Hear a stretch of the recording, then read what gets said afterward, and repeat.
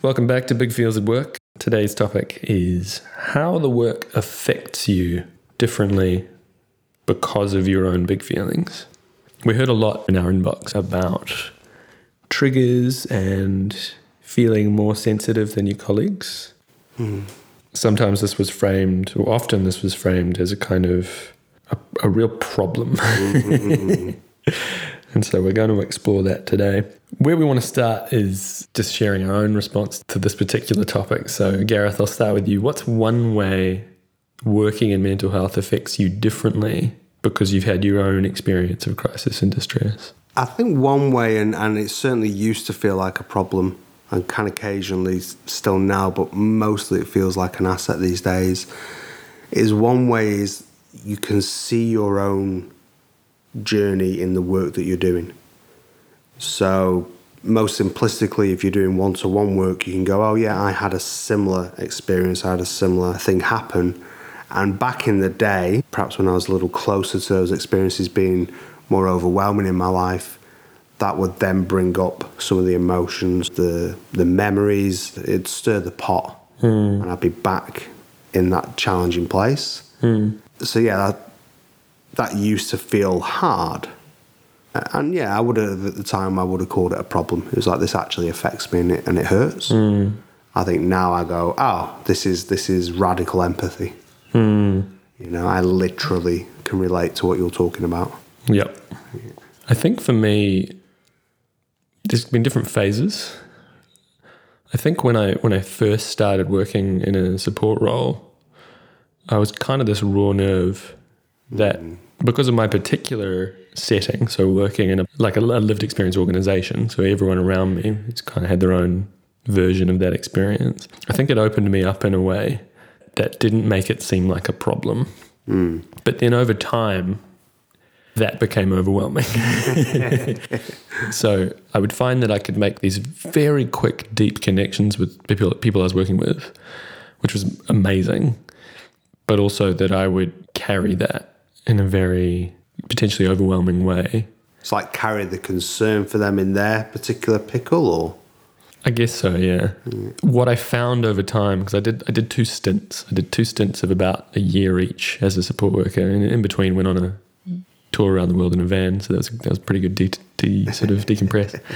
And what I found towards the end of each one is I went from being this kind of very open, raw nerve to really flipping the other way and just not giving a shit. Yeah. And I found that a really fascinating process. Yeah. Like this kind of internal defense mechanism. There was a sweet spot I found in each sort of year-long stint. The sweet spot was somewhere around the kind of 9-month mark, where I wasn't too involved anymore, but I also hadn't checked out too much. Yeah. But then I inevitably would kind of close off, and that's when I realised I needed to go and do something else for a while.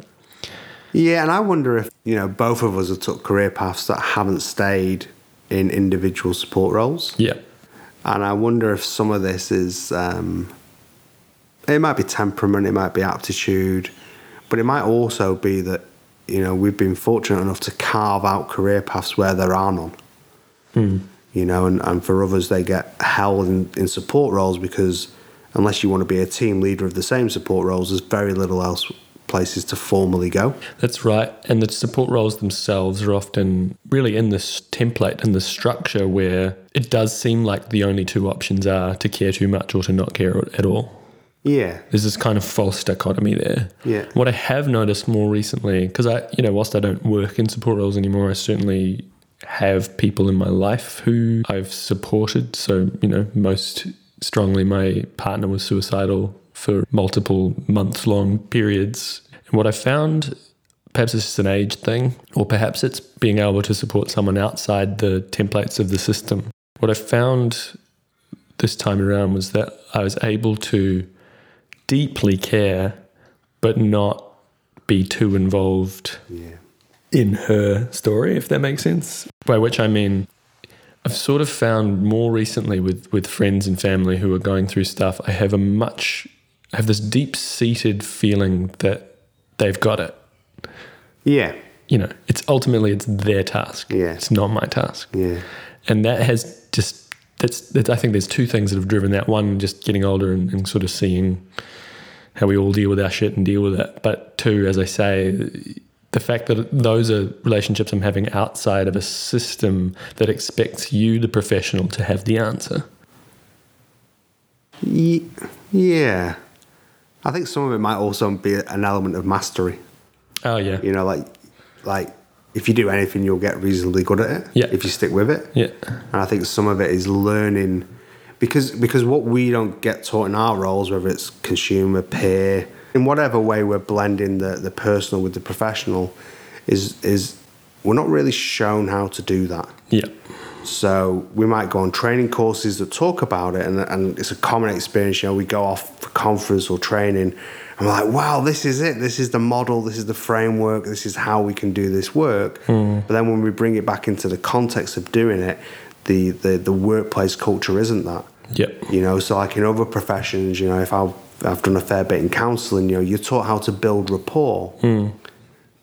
But it's a technique, and it works. And lots of people build rapport. You know, the guy selling you a car or whatever will build rapport. It's a set of techniques that you can learn. But for us, we're trying to find a way to bring ourselves to the work that isn't really supported in the work. So I think, you know, I think that experience of being the raw nerve is really common, because that's all we've got.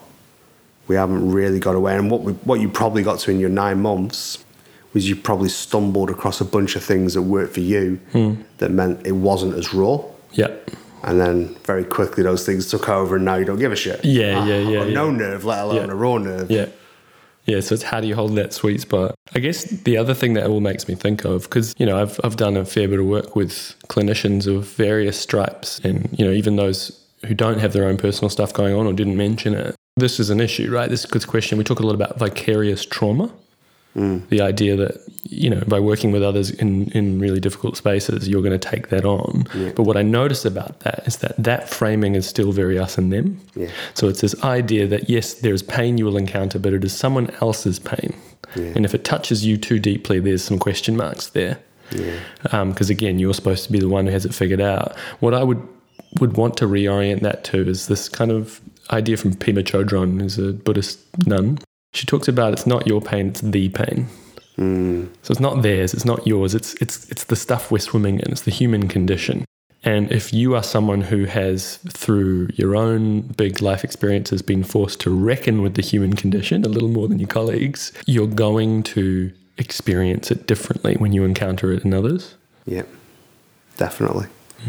Definitely, but again, I go back to the context in which you're doing it. So like you're doing it with friends, and you can go, hey, I really love that person. This is their task. This is their cross to bear. This is their, you know, working through it. And if anything, me getting in the way will actually disempower that person. You know, part of this is them, you know, sort of finding their own way. But you work in a system that, you know, if you go to the real extreme, and you know, when you speak to people who work in like emergency departments, like, sure, you've got to find a way to not be going, oh my God, there's blood everywhere, that guy's bone's sticking out. Oh, you know, like to not panic. Yes. However, you're not doing that work going, oh, I remember what it was like when I had a bullet wound to the chest, or, you know, like you're not bringing your personal experience to it. Yeah. You are following some really strict protocols. And that's the system in which we're trying to be, like you say, this sort of walking alongside rather than I know best, I know the answer. So there's an inherent tension there. I think so. Yeah. And I wonder if, you know, thinking back to my experience of each time I'd work at the support role level, I would have this kind of journey from caring too much, Goldilocks zone in the middle, and then not caring at all. Yeah. I wonder if even that journey is sort of part of the rhythm of it. So there will be times where it hits you and it overwhelms you, and there will be times where you feel totally checked out. Yeah. And part of the trick of it is to even simply notice that rhythm without judgment. And have comfort with it. It's like, oh, wow, look at how much that touched me today. Yes. Or, oh, wow, look at how, you know, I really was not jumping into all of that crisis and trauma. Yeah. Because some of this is so below the consciousness Yeah. that you don't know why. Yeah. You Yeah. know, I've worked with people in support roles, and I'm like, on the surface of it, this should be a really straightforward interaction. But for whatever reason, you know, you've got right under my skin, and you know, I'm now thinking about you last thing at night and first thing in the morning, and many years later. And I think having some comfort with that all being fine, rather than, oh my God, I can't do this. I've got nothing to offer here. This is wrong. It's a problem.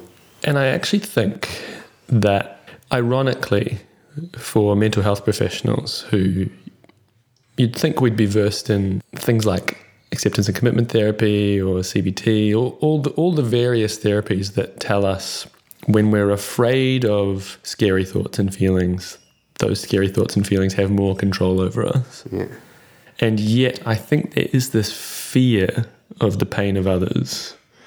There's this kind of the whole idea of debriefing, even the word triggers for me. From a young age, I felt that all of those things kind of set you up to see yourself as this ticking time bomb, as this bomb waiting to be exploded by someone else's pain. Yeah. And I think that is scary. Like I used to really fear taking on board other people's shit. Yeah. Like it was a fear that I had. And I'm not saying it's not a founded fear, because the stuff can be overwhelming, but I do think there's a subtle way in which we frame it all as harmful rather than just painful. Does that make sense? Yeah, I think that's a really useful distinction, especially because you got to remember, you know, we're having this conversation and you listening, we're all in this place of we have big feels. Yeah. You know, so, you know, the world might call us overly sensitive or thin-skinned or whatever. That's fine. But we know that this stuff gets to us more. Yeah. And that's why it's important that we have the conversation from that perspective, because otherwise it'd be really easy to see it as a problem, as something to be avoided. So I want to go there. You said at the top that you used to see it as a problem and you now see it as an asset. So can you speak a little to that? How is being more sensitive an asset in your work? Some of it is so simple. I think we walk past it every time. Yeah. So when I started as a nurse aide, very proceduralized role. This was an alcohol detoxification service. You had lots of medical things you had to do, blood pressures and blood alcohol levels, yada, yada, yada. So it was very process orientated. And the people who were really good, you know, and unfortunately addictions have got huge numbers of people in the workforce, out and proud or not, who've had their own experience with substance misuse or addiction or whatever. Yeah. The really good ones, the people I learnt from, were the people who could listen. Like if you're in assessment mode, so we have this kind of little formulaic treadmill in our sector where we go, assess, diagnose, treat, discharge. Assess, diagnose, treat, discharge. If you don't get the assessment bit right, if you're not listening, you're going to miss heaps. So now I know what it's like to not be heard. Yeah. I know how hard that was for me and have to tell you the story a million times. When you're doing those sorts of roles, that thing that feels strong is because you're listening, you're paying attention. So you might have a form in front of you that you have to fill out, but you're also attending to the person because you know what it's like to not be attended to. Oh, yes. so like even just functionally, that is a huge asset. Yeah. You're going to hear things that other people won't hear. You're going to draw from them information that's really important. You know, like I see a lot these days, you know, in that classic peer support framework of, you know, the untold story. You know, back in the day, you might spend 30 years before you tell someone your story. You get a good person now, you get a good peer worker or a good consumer advocate, you get to the heart of the matter in 30 minutes. And that's just efficient. That's just really useful skills that when I started felt like a problem, felt like I was wrong, felt like I needed to develop techniques to stop that. Whereas now it's an asset. So that sensitivity, lends you to listening, and not only listening more actively, but also you will hear things that others won't hear. Literally. No matter what role you're in, you will hear things that others don't hear. I think for me, the way in which my sensitivity in this work has been an asset is a less comfortable one that I think would be good to end on by talking about, which is anger. Working in mental health, gives me the fucking shits. Particularly in all the ways I've worked, I've often been in roles where I'm explicitly trying to change things. Yeah. And any of you out there who have ever tried to change anything in this sector will know that that is a often thankless task. And the level of anger that I experience with why it should be this way, why people who are struggling should have a system that often makes things so much harder. Yeah. That has driven my work to particular places and has given me the strength to challenge things and to speak truth to power in a way that I don't think I could have if I wasn't so pissed off by it all. But I will say it's bloody uncomfortable. So there are times where the work just hurts because things aren't how they should be. Yeah. And I simply want to honor that sometimes the very thing that makes you, I've said this to you before, Gareth, if you're not there in that room saying it, who will? Yeah. It's that thing. Yeah. So that very question of that thing that makes you more sensitive is the thing that makes you good at it. And that's fucking hard sometimes. Yeah. It's all of those at once. Yeah, definitely. To the point that, driven largely by that anger, I quit the mental health sector at least once a year. Once a year I say, that's it, I'm done. Yeah. And I think that's an important part of how I do it, is to know that I can, at least in theory, walk away. Yeah, and I think that's really common. I mean, I wrote my resignation letter last year and made it a public letter because I worked for myself, so I didn't have a boss, so I just thought I'd quit to the universe. Yeah. But I think it's a really important, you talk about that cycle, I think it's really important that we honour that we get to those places 9 months plus or whatever and we go, fuck this. I can't do this anymore, this is too hard, the system's shit, I don't feel like I'm making a difference. Really important to have those moments and by all means leave. Like if you get a better offer, go. But recognise that that's part of why we do it. Because, we know the system needs to change. People in the system know the system needs to change. But we feel it so strongly that we're repelled by it. And that is such a powerful energy. Yeah. And at times, like you say, it hurts and it's overwhelming. And no doubt we'll talk about what you do when you get to those places. But recognizing that isn't the problem. Yeah. That is the solution. So your sensitivity isn't the problem. No, it's the solution. Yeah. Being pissed off, being sensitive is what is making the difference. It is happening, just incredibly slowly. And uncomfortably at times. I want to finish with something that we can offer people to try, having listened to this. And I wonder if it's as simple as reflecting on, for you listening, what is one thing that is harder about this work because of your own big feelings or sensitivities? And then if you can get a hold of that, a follow-up question, in your kinder, less self-judgy moments, in what ways do you see that as a potential strength in the work you do? Yeah. Even if it's bloody uncomfortable sometimes. I'll add an extra one. Go on. If you can find someone to do that exercise with, Oh, yeah. that might be, really, really helpful. It doesn't have to be somebody in the work. Yeah. Often, it's really good to get somebody from outside of our work. And if you can show them, what's tough for you, and then work through together why that is actually really valuable and important to the work you do. Sometimes having somebody else's perspective can really help. Yeah, yeah. And certainly honouring that many of you out there from our surveying, many of you don't have someone at work who you'd have that conversation with, and that, exactly as Gareth says, it might be someone else entirely. Yeah. For me, it might be my dog. He's a great listener. Got a lot of big feels of his own. Yeah. All right, we'll leave this one there and hope you join us again.